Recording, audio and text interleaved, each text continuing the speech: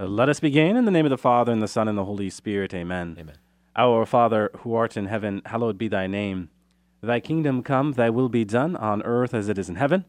Give us this day our daily bread, and forgive us our trespasses, as we forgive those who trespass against us, and lead us not into temptation, but deliver us from evil. Amen. In the name of the Father, and the Son, and the Holy Spirit. Amen. Well, welcome to another edition of Seeds of Truth. This is your host, Joe Hollcraft, coming to you from KKXX Studios. Chico Life Radio, 104.5 FM and AM 930. It is great to be with you. Another Wednesday evening where we continue our reflections into the world stage.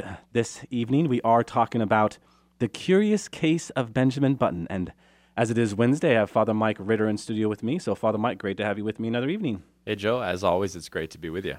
So Father Mike, we are really privileged to be able to carry this program on iTunes. And so we get listeners from just not the state of California and this country, but other countries. And from time to time, I look at the grid and see what countries are listening. And I just want to continue to welcome all of you who are listening in the countries of Canada, Mexico, Brazil, Argentina, Chile, Portugal, Spain, France, Italy, and all those countries outside of the United States who are taking time out of your busy schedule to spend time with us here in the friendly confines of Chico, California. Yeah. It really is an honor that you are taking time out of your busy schedule. So anyhow, Father Mike, The Curious Case of Benjamin Button, this is just one of those movies that has you thinking differently. Yeah, it's a very interesting, thought-provoking movie in a lot of ways. Yeah, so just off the top, this is a film that is based on the short story by the popular author F. Scott Fitzgerald, which of course goes by the same name of The Curious Case of Benjamin Button. Now, this is a movie that is set at the turn of the 19th century in New Orleans, and I thought the movie did a good job of capturing that time frame, if you will. Now, it tells of a man who is born tiny, but with a body of an 80-year-old. Yeah. Okay, so just, if you haven't seen this movie, and then, again, we're doing this movie because you requested us to do this movie, but if you haven't seen The Curious Case of Benjamin Button, if you can just kind of put that in your mind from the beginning of the movie, it really had you thinking differently. That's the only word I can put to it. And so, in the beginning of the movie, Benjamin's mother dies, and his father is caught in the act of trying to be rid of this monstrous-looking child. Yeah. And this baby is described, Father Mike, as a monster. And that in of itself, I think, is going to be a point of reflection. So Benjamin, after the baby is found, is cared for in an old people's home, where he really grows up the younger, meeting the love of his life, which, of course, is played by Cate Blanchett. Benjamin Button, when he's older, is played by Brad Pitt. And it is there where they begin this very topsy-turvy life together. He meets her, he's old, she's very young, and so there's just this a very unique interpersonal dynamic that is going on, Father Mike, but as it's going on, very revealing about what we've talked about so much before, how we kind of look at the stage as revealing something about us, and just not as individuals, but also certainly as a culture and society. So after this life he lives with Cate Blanchett, he returns to this old people's home and is there where he dies. On a level, this is a film that is, yes, about life and love, yes, about living and dying, yes, about grasping each moment and living it to the full. But the reality was, and you and I think, both agreed, this was a hard movie to watch at points because if it was 166 minutes, it could have been 100 minutes. Yeah. I think you said you aged a few years and watched the movie. This is a movie about getting old. I started it as a young man and was an old man when it was over. Yeah. So anyhow, certainly there are a number of things to talk about in this movie. I think a lot of engaging topics, to the least of which is death itself. Yeah, and what strikes me just off the top is whether in scripture and literature and a movie, you kind of have bookends. It kind of sets the stage or the context, and the bookends here really being infancy and old age and the convalescent home setting. There is kind of a convalescence or in infancy, and we go through life, we become strong, we become independent, and then we kind of make a return to a second infancy. or the infancy of old age. That so much of the stage is the old folks' home, And I just, as we started coming on air here, a memory just came to me from earlier this week. I was visiting a patient who's in a physical therapy place, in a convalescent place, and I asked him, well, how is it? And he says, this has been such a wonderful experience of the world of the elderly. And that just really struck me. I'd never really thought of it that way. He says, a simple smile, as you go by somebody in the hall, but just a totally different experience of community. And that really is kind of the stage for the movie, is this this elderly community. Every time I go into a place like that, I'm reminded this is going to be me. Yeah, and one of the things that strikes me, Father Mike, as you're talking about the convalescent home, and my trips to convalescent homes, is my encounter with vulnerability. Vulnerability. Everyone that I encounter, not by their own doing per se, but they have been made vulnerable in their convalescence. Yeah. And for the most part, while certainly there is this interior struggle going on, and that's going to depend on the individual that you're meeting, there is a certain sense of just many of the walls that they have spent in life building are now gone. Yeah. And so they are sharing with you, after you get to know them, some of the deepest places of their heart. Yeah. And that's what really struck me as I was watching this movie. Just not in the elderly, but also as Brad Pitt, Benjamin Button, grows to be very young. There's just this sense of caring for the vulnerable. Yeah. If these are the bookends of the movie and we're reflecting on human life, the world stage, these are also the bookends of our life. The vulnerability of infancy, being a child, being helpless, being vulnerable. The vulnerability of old age, being weak and vulnerable and kind of helpless. That these really do set the parameters, or they put the lifelong struggle for strength, for independence, whatever. They put it into the right perspective. And I think it's a perspective that oftentimes is not clearly in focus for us as we're in the daily minutiae of our lives. Yeah, the busyness of our lives. And really to say that to enter into a convalescent home is to encounter the vulnerable, is to say that we are encountering also the strong. Yeah. Because to become vulnerable is to become strong, because that is the place of growth. Absolutely. And just to take the movie at face value, it takes the natural progression of things in life and it turns it around and backwards. Yes. This man's growing younger. He's not growing older.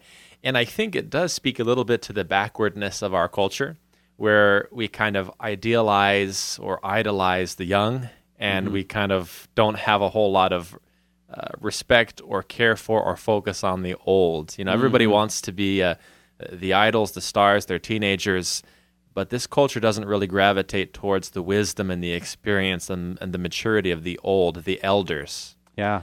And in the same way that this movie turns the growth around, I think it points to the backwardness of our culture. Yeah, everyone wants to stay in the prime of their life. Yeah. And if they're not in the prime of their life, they want to fast forward or to some degree rewind. Right. But it's all about the prime of their life. And when I was reflecting upon this, I couldn't help but think, and I don't know, I'm sure this is somewhere in the doctors of the church, or rather the spiritual masters, but the age of Christ's death, it's as if God says, you want to stay in the prime of your life? Look at my son on the cross. Yeah. This is what the prime of your life looks like, dying to self. He's 33. Yeah. And by all measures and by all standards, Father Mike, 33, that's a pretty good... How old are you? 34. I would have been gone for a year by now. You're over the hill, brother. Yeah. No, it's as if God takes our concept of what is prime, if you will, and literally, of course, crucifies it and says, if you want to be what is life-giving, if you really want to enter into what is prime, the prime factor, enter into self-denial. Enter into the mystery of the cross. And as you were talking about last Sunday, see how good you look on wood, right? Yeah, that's right. So for me, this issue of particularly, the movie is so immersed in this culture of the elderly, so much so that you have an old man baby. But one of the love interests, one of the things that she says, Kate Blanchett, one of the things that she says to him as he's young and getting younger is, the relationship really couldn't continue because ultimately I'm going to have to take care of you, and I have to take care of our kid. And it occurred to me but this is the progression of things. You know what I mean? We do return to this dependent thing. Yes, we do end up having to take care of our parents in the same way that they took care of us. I was sharing with you this article by the Christian ethicist Gilbert Mailander. He wrote a great article about end-of-life issues and advanced directives, and the name of that article is, "Yes, I Do Want to Be a Burden to My Family." Yeah, I think that's a powerful line. Yeah, and you could find it online. It's a 10-minute read. And he says, look, so often as we ourselves do our planning about advanced directives and this and that and what would happen to me in the hospital, we say, I don't want my kids to have to worry about this. I want everything done for them. I don't want to be a burden.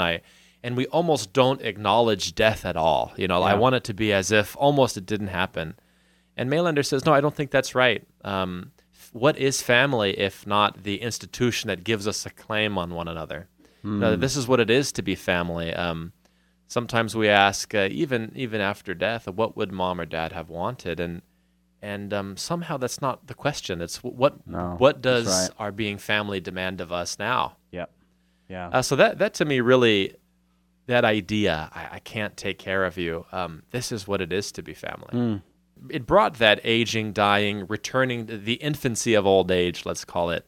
The movie, it flips the growth backwards, but the bookends there give the whole meaning. Yes. And there is this, I'm calling it the vulnerability of infancy, but also the vulnerability of the infancy of old age. And whichever way you run that progression, the meaning of what's in between has something to do with the way we embrace life on both sides of that coin. As you're talking, Father Mike, I am made to reflect upon St. John Paul II, who was very well known for his charismatic presence, right? So for the first 15 years, and to some degree beyond those first 15 years, he was very charismatic, he was very engaging, but in 1993, he's diagnosed with Parkinson's disease. Yeah. And he begins to slow down. Yeah. And Cardinal Ratzinger, of course, Pope Emeritus Benedict XVI, Cardinal Ratzinger, who was then the prefect for the Congregation of the Doctrine of Faith, the question was posed to him, is it time for us to get a new pope? And Cardinal Ratzinger says, no, he has still something very important to teach us. And in point of fact, he was just sharing with me, and then Pope John Paul II would talk about this later, but in the quiet of one of their meetings, John Paul II shared with Cardinal Ratzinger that after he found out he had Parkinson's disease, it was time for him to show the world that there is a gospel called suffering. That the last 12 years of his pontificate was about this proclamation of the gospel of suffering. That indeed there's something life-giving here. Yeah. That my life isn't measured by just my charismatic presence. There's something greater going on here. Yeah. And I think it ties into what you're saying to some degree. Yeah, I was reading a book on spirituality not too long ago, which talks about different stages. There's that most of our life being wrapped up in this stage of giving my life away. But sometimes we overlook the important work of giving our death away. I spent 5 years in a seminary run by Benedictines and monks, and one of the things that always struck me whenever you have a monk's funeral, I always thought, man, these people know how to die.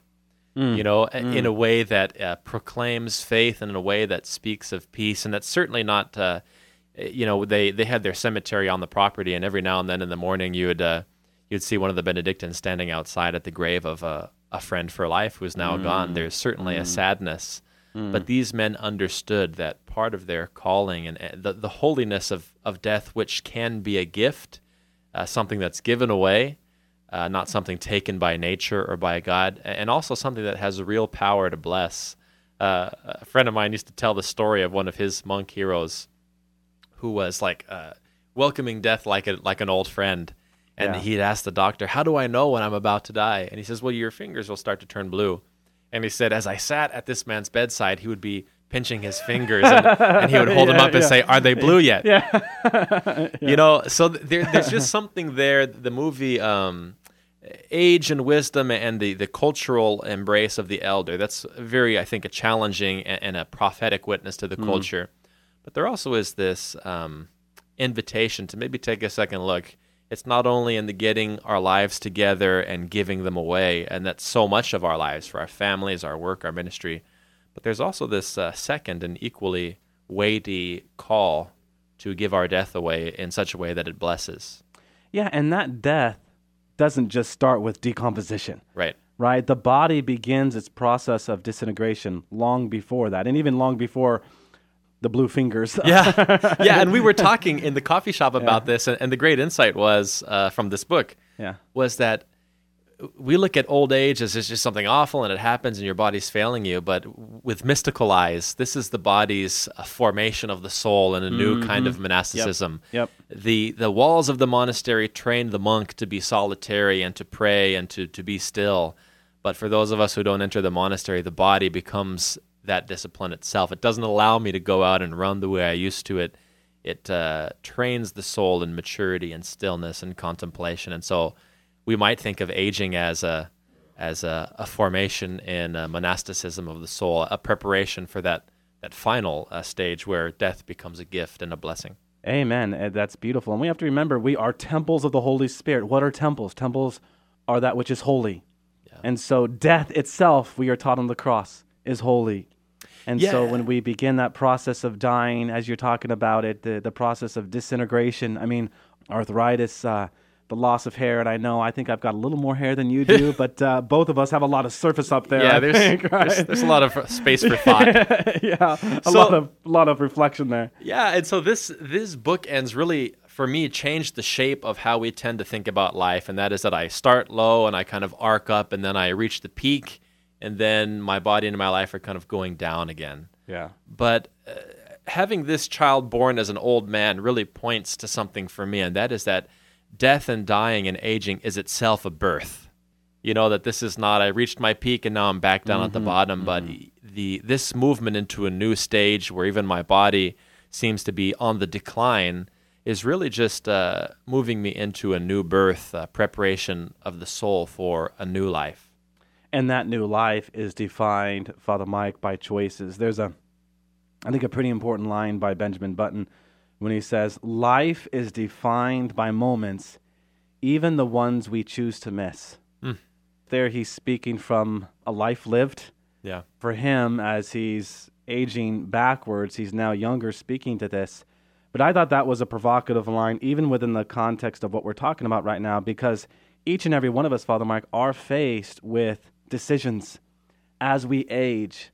Are we going to grab hold of this cultural demand to stay in the prime of your life? Yeah. Or are you going to give birth to that which is inside of you, your soul?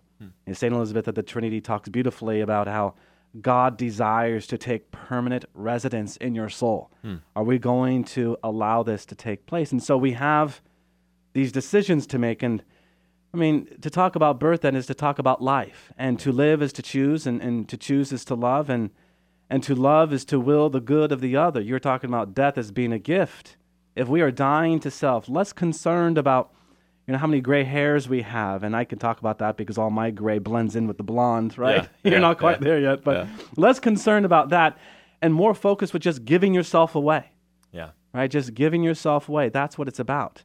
C.S. Lewis says, the smallest good act today can be and ought to be the strategic point from which you do great things 2 months from now. Things that you would have never dreamed of doing. And that will take place, C.S. Lewis says, because good itself increases at compound interest. Yeah, I like that idea of compounding. Yeah, it's the grace upon grace. The next grace is going to be different than this grace because the next grace is built upon a new grace received. Yeah, right? And what you feed grows. And if we are giving ourselves away, if we are giving our death away, what are we doing? But you used the word birth earlier again. We are giving birth to others. Yeah, I have this conversation with young discerners oftentimes, the logic of the compounding goodness that you're speaking of. Jesus puts this logic right out in front of us. He says, those who are faithful in small things will be entrusted with great responsibilities. The compounding, that the question about giving my life away so often, what is that big, great thing that I'm going to do or accomplish, rather than the way my choices for a small self-donation or whatever. The way my choices shape me to be a man who gives. And if I'm a man who gives because it's who he is, and that expresses itself in the minutia, the everyday small stuff, well, then I have a lot of muscle mass to carry the big stuff when it comes. Amen. Well said. Yeah, another thing about this movie, Father Mike, that struck me is that if we're going to call it for what it is, the film's ideology is very deterministic. It wants to offer up this commentary on fate and chance. And yet, this is problematic for us in our faith because we never speak of coincidence, but God incident, right? We talk about coincidence, and when we do, we see that, it's just this concurrence of events that have no perceptible connection, right? That there's nothing intervening, that there's no one overseeing. And this is problematic because it leaves everything to chance in the end. And moreover, it really puts God's sovereignty and dominion to the margins. Now, there was never a time in the life of Christ where he came upon a situation and said, this is a coincidence, or this is interesting. Everything had this kind of divine quality. Everything was charged, pregnant with eternal significance, because he saw each and every encounter as, this divine encounter. And I believe this to be very important for us in our own journey of faith. And another thing that hit me as I was watching this movie, because if all we are left with is chance encounters, then how is it that we are going to give birth? What's going to drive us to give birth in these encounters as we are talking about it? This is not a game of chance. I was talking about this in my book a little bit, and I think it was Albert Einstein who said, God doesn't play dice. Right? He doesn't leave things to chance. And so while there's a whole series of events that impact one thing and the next thing, ultimately we are to see that God's sovereign hand is a part of it all. I often speak of the German theologian Karl Rahner. He wrote a prayer called God of My Life. And in that prayer he says, God, if I can't see you in the everyday, then I won't see you at all. He says, and if I can't feel the weight of divinity in everyday stuff, then I won't feel the weight of that divinity at all. And he calls us as Christian people really to be mystics, and by that, he means the mystic is not the one necessarily who we think of the great mystics, Teresa, John of the Cross, all of these people. He says, but the mystic of today is the one who sees the weight, feels the weight of divinity, sees the presence of God in the everyday moments. And certainly there's something to be said in what you're sharing, and certainly there's something of that weightiness in the movie. You mentioned St. John of the Cross there, Father Mike, and it was him, who said, in the evening time of life, we will be judged by love alone. And if we are to come full circle with this movie that is all about coming full circle, earlier you were talking about how the character played by Cate Blanchett was concerned about caring for him when he was young. She wasn't sure what to do with that, right? And of course, the movie ends, she is there holding Brad Pitt, Benjamin Button, as an infant. And she was loving him. And really, if you were to probe into that point and kind of blow that up a little bit as it relates to how the movie was progressing, she was growing to love him more. And ultimately, she was caring for him in one of his great vulnerabilities as he was an infant, needing his diaper changed and all the rest. She was loving him.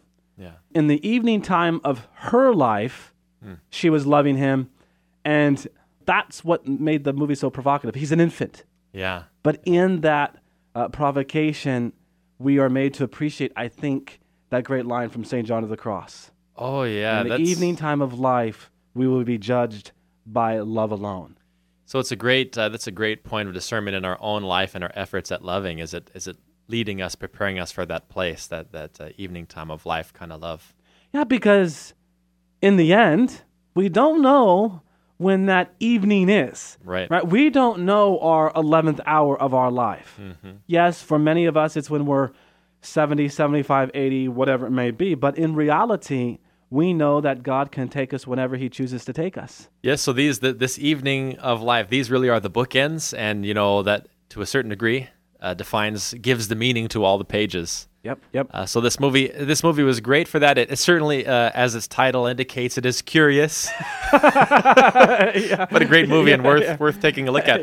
We are seeing, you and I, with some excitement, we're seeing a new movie this week. Yes, The Greatest Showman. Yeah, I'm pumped up. Yeah, it is. It's another musical. Well, yeah, another musical because we did Les Mis. We also have La La Land in the queue. Yeah. Some of that decision making is yes, Father Mike and I, but also these movies that you have requested. I have received a number of requests to talk about The Greatest Showman, so that is what's next week. I think it's going to afford us, Father Mike, an opportunity to really get into, once again, that von Balthasar theme of the stage.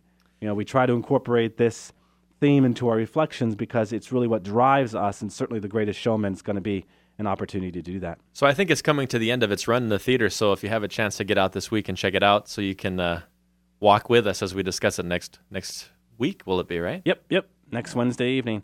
All right, Father Mike, can you close us with a word of prayer? God of power and of might, you call us to greatness, and you always accompany us in the different chapters of our lives. We ask for the graces we need as we strive to follow you, who are the Father and the Son and the Holy Spirit.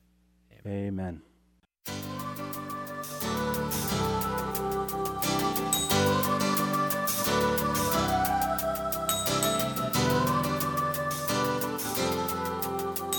Thanks for listening to Seeds of Truth, heard every evening, Monday through Friday at 5:30 here on KKXX. If you'd like to hear this program or find out how you can help support Seeds of Truth, the website is joehollcraft.org.